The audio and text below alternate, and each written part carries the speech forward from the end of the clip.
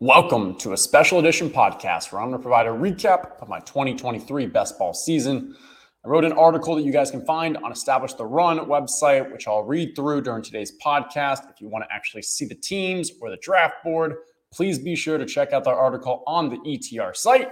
Let's get to it right now.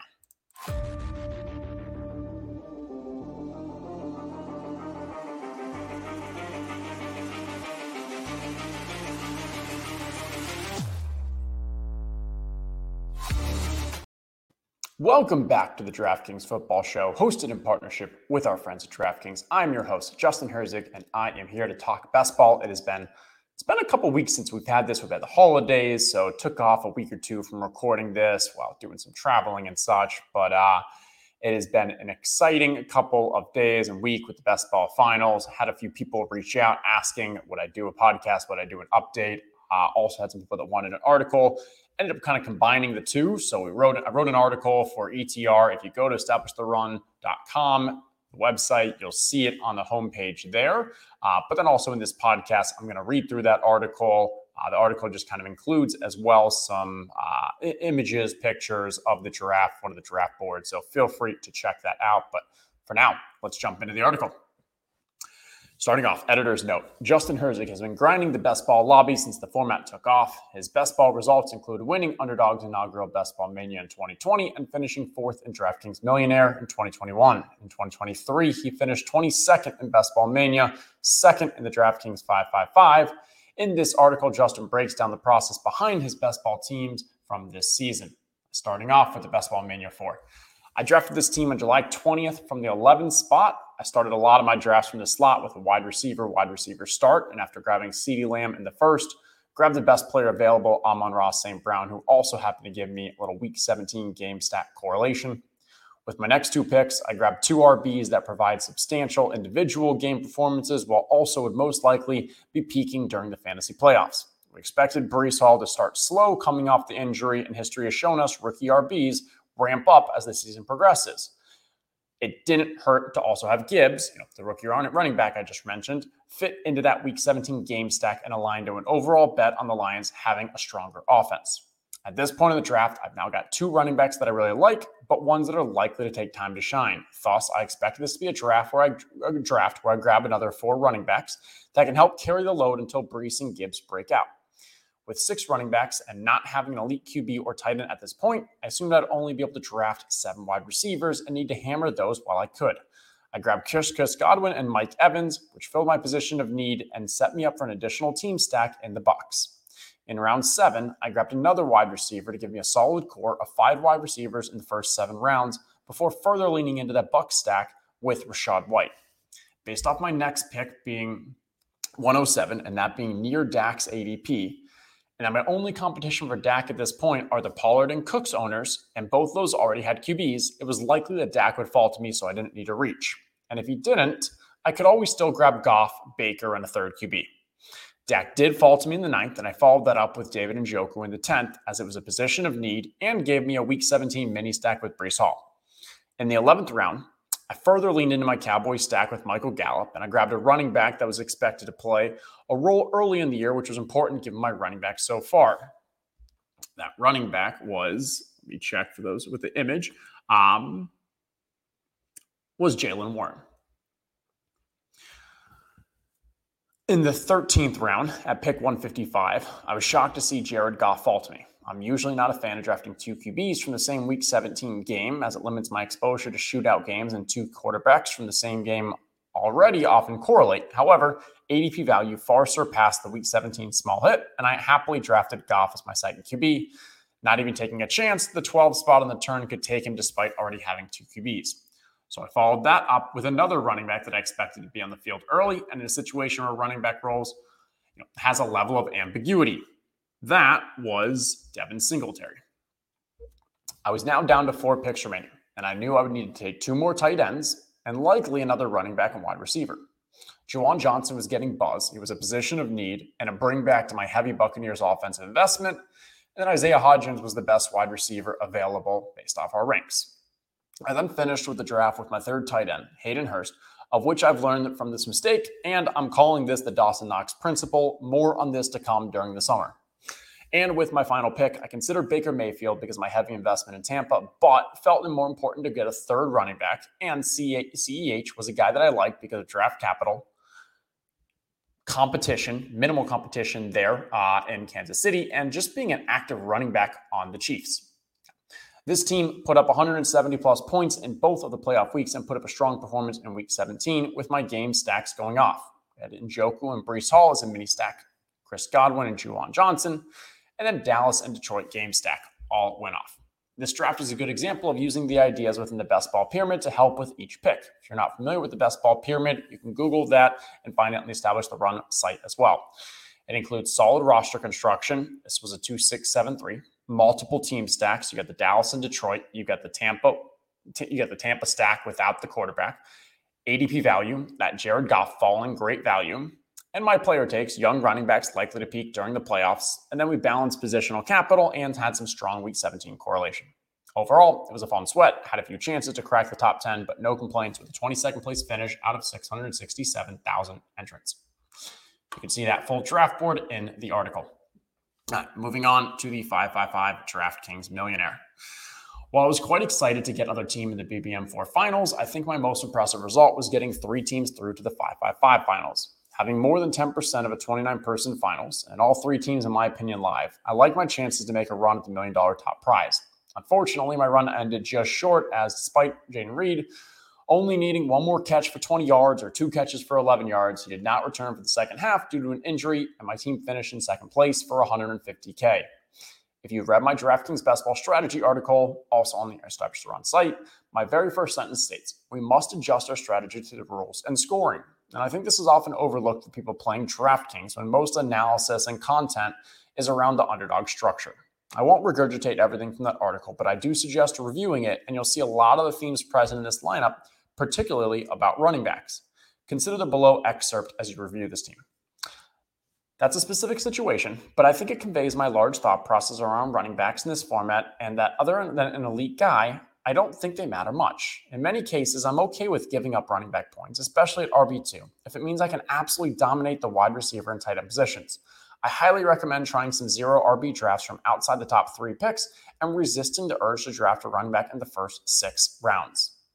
That's from that article, and this team pretty much does that to a T. And zero RB is exactly what I built with this team. While we cannot see the draft board, DraftKings, thanks, I'll try to recreate my picks to the best of my memory, but it's possible I'm around off on a couple guys. Similar to the Best Ball Mania team, I likely had an end round slot, either 11th or 12th. I'll break down each of my 2 picks at the turn. First and second were CeeDee Lamb and Amon-Ra St. Brown. If wide receiver was a common start for me on underdog, it was almost an abnormality if I didn't start wide receiver at the back half of drafts. The upside for elite wide receivers with DraftKings scoring is hard to even match by elite running backs, while far more likely to hit their ceiling seasons wide receivers are than running backs. Give me the 2 guys who are the focus of their offense and, hey, have that week 17 correlation. With the 3rd and 4th picks, I went Lamar Jackson and Amari Cooper. I'm often waiting on QB on DraftKings, but Lamar as a late 3rd when elite guys were often going in the 2nd was too good a value to pass up. It was also a nice structural edge this year that you could draft Lamar and easily stack him with Flowers and or Bateman based off how their ADPs fell. Amari Cooper was probably the best wide receiver available and follows my desire to draft wide receivers that are expected to be the focal part of their passing game with macro offensive upside, especially for DraftKings. Next 2 picks, I went Chris Godwin at 5 and Miles Sanders. You can't have too many high upside wide receivers on DraftKings. I fully expect to start 4 of them every week, and grabbing Chris Godwin further strengthened the most important position. Miles Sanders did not work out, but I was comfortable grabbing my first running back after already having an elite QB and 4 wide receivers. Next 2 picks, Zay Flowers and James Conner. I almost always took either Zay Flowers or Rashad Bateman at this spot after starting with Lamar Jackson. I slightly preferred Flowers on DraftKings given his expected usage as a higher volume, lower ADOT wide receiver. James Conner was a solid value at this spot, and on a team I'm expected to take 6 running backs, I needed someone I could count on getting substantial volume early in the season. Next 2 picks, Zach Charbonnet and Dalvin Cook. Zach Charbonnet was a guy that I thought was a perfect fit for this build. Pass-catching running back that could be a league winner with an injury to Kenneth Walker. And when I go zero RB, I like to mix in running backs with substantial upside along with the guys who can help early while I'm waiting for breakouts. Dalvin Cook is a guy I only had on 3% of DraftKings teams, but I probably was looking for early season production, and I talked myself into him as I bring back to Amari Cooper in week 17. Next two picks, Jamal Williams and Michael Gallup. After ignoring running back for the first 5 rounds, I had now hammered it in 5 of the last 6 picks, hoping to create a balanced rotation of guys that could help early, like Jamal Williams while Kamara is suspended, or Dalvin Cook while Breece Hall is still recovering, with running backs that could break out at any time. Jamal also provided a mini-stat correlation with Chris Godwin for week 17. I had the luxury to miss on some of these picks because if this team was to thrive, it would be heavily carried by the elite wide receivers and quarterback. Michael Gallup gave me another piece of the Dallas passing game and Dallas-Detroit week 17 game. Next two picks, Sam Laporta, Jayden Reed. Similar to Gallup, Sam Laporta further strengthened my Detroit stack in that week 17 game while also filling a major position of need. While I'm highly unlikely to draft 4 tight ends in 18-round structures, I'm perfectly content doing it on 20-round teams. And when I do it, I like to look for upside, specifically in tight ends that are most likely to thrive in the fantasy playoffs. Sam Laporta, rookie tight end, fits the bill. Jayden Reed was also a strong target of mine all offseason. I expected him to beat out Romeo Doubs for the number 2 wide receiver position. He also highlights a strategy of mine that when I get elite wide receivers early, I care more about finding upside from the other wide receivers than safety that most likely won't even count for my team. Next two picks, CJ Stroud and Juwan Johnson. I can't tell you exactly why I drafted CJ Stroud on this team. Perhaps QBs were running thin at this point, or maybe I thought I'd stack him with a late wide receiver. But with taking Lamar early, I probably just grabbed him as one of the last QBs available. Juwan Johnson was a similar pick to my underdog draft. Strong buzz in camp, position of need, and part of that New Orleans-Tampa Bay Week 17 game stack. The final 4 picks, not really sure on the order, but Noah Fant, Leonard Fournette, Clyde Edwards-Helaire, and Logan Thomas. I'll bucket the final 4 picks together as these are dart throws at positions of need. 2 tight ends brought me up to 4 for the team. 2 more running backs brought me to 7. Those were clearly my weakest positions, so it made sense to overload them with volume to try and hit on some strong pieces. I'm sure I'll have nightmares continue to think about had CEH been active instead of Pacheco in that final week.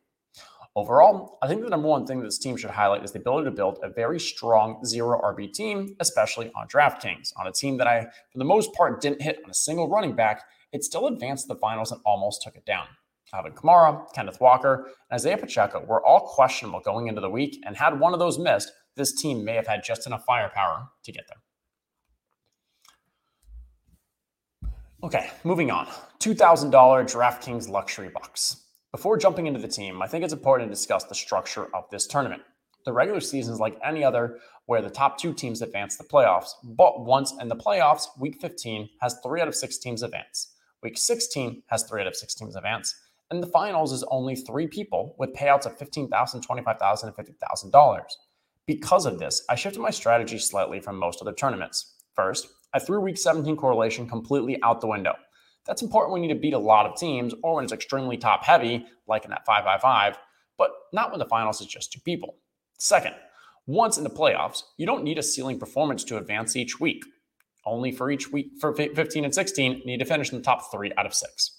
While I usually lean towards players that are more likely to spike in the playoffs for this contest, it was actually more difficult to advance out of your regular season draft room, 17% chance of happening, versus getting to the finals once in the playoffs, 25% chance of happening.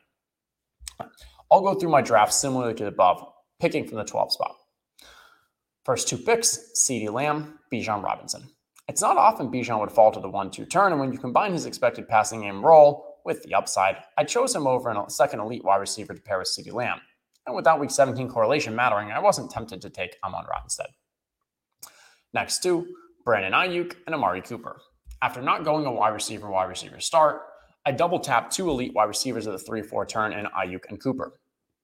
Cooper, more of the focal part of the passing game offense archetype, while Aiyuk bringing spike weeks given the 49ers' explosive offense. Next 2 picks, Deontay Johnson and Jerry Jeudy. Noticing a trend with my early picks on DraftKings, you can never have too many early wide receivers, as I drafted 5 in my first 6 picks. Deontay has always been a great PPR play given his ability to earn targets, and I expected a sophomore jump from Kenny Pickett this year. Oops. I didn't have strong feelings on Jerry Jeudy one way or the other, but he was the best wide receiver available in a spot of the draft I believe to be a dead zone at other positions. Next 2 picks, DeAndre Swift and Deshaun Watson. DeAndre Swift was a guy who, for the most of the summer, I was fading. There were too many unknowns with Swift and the other running backs for a backfield that was going to be losing goal line touches to Jalen Hurts.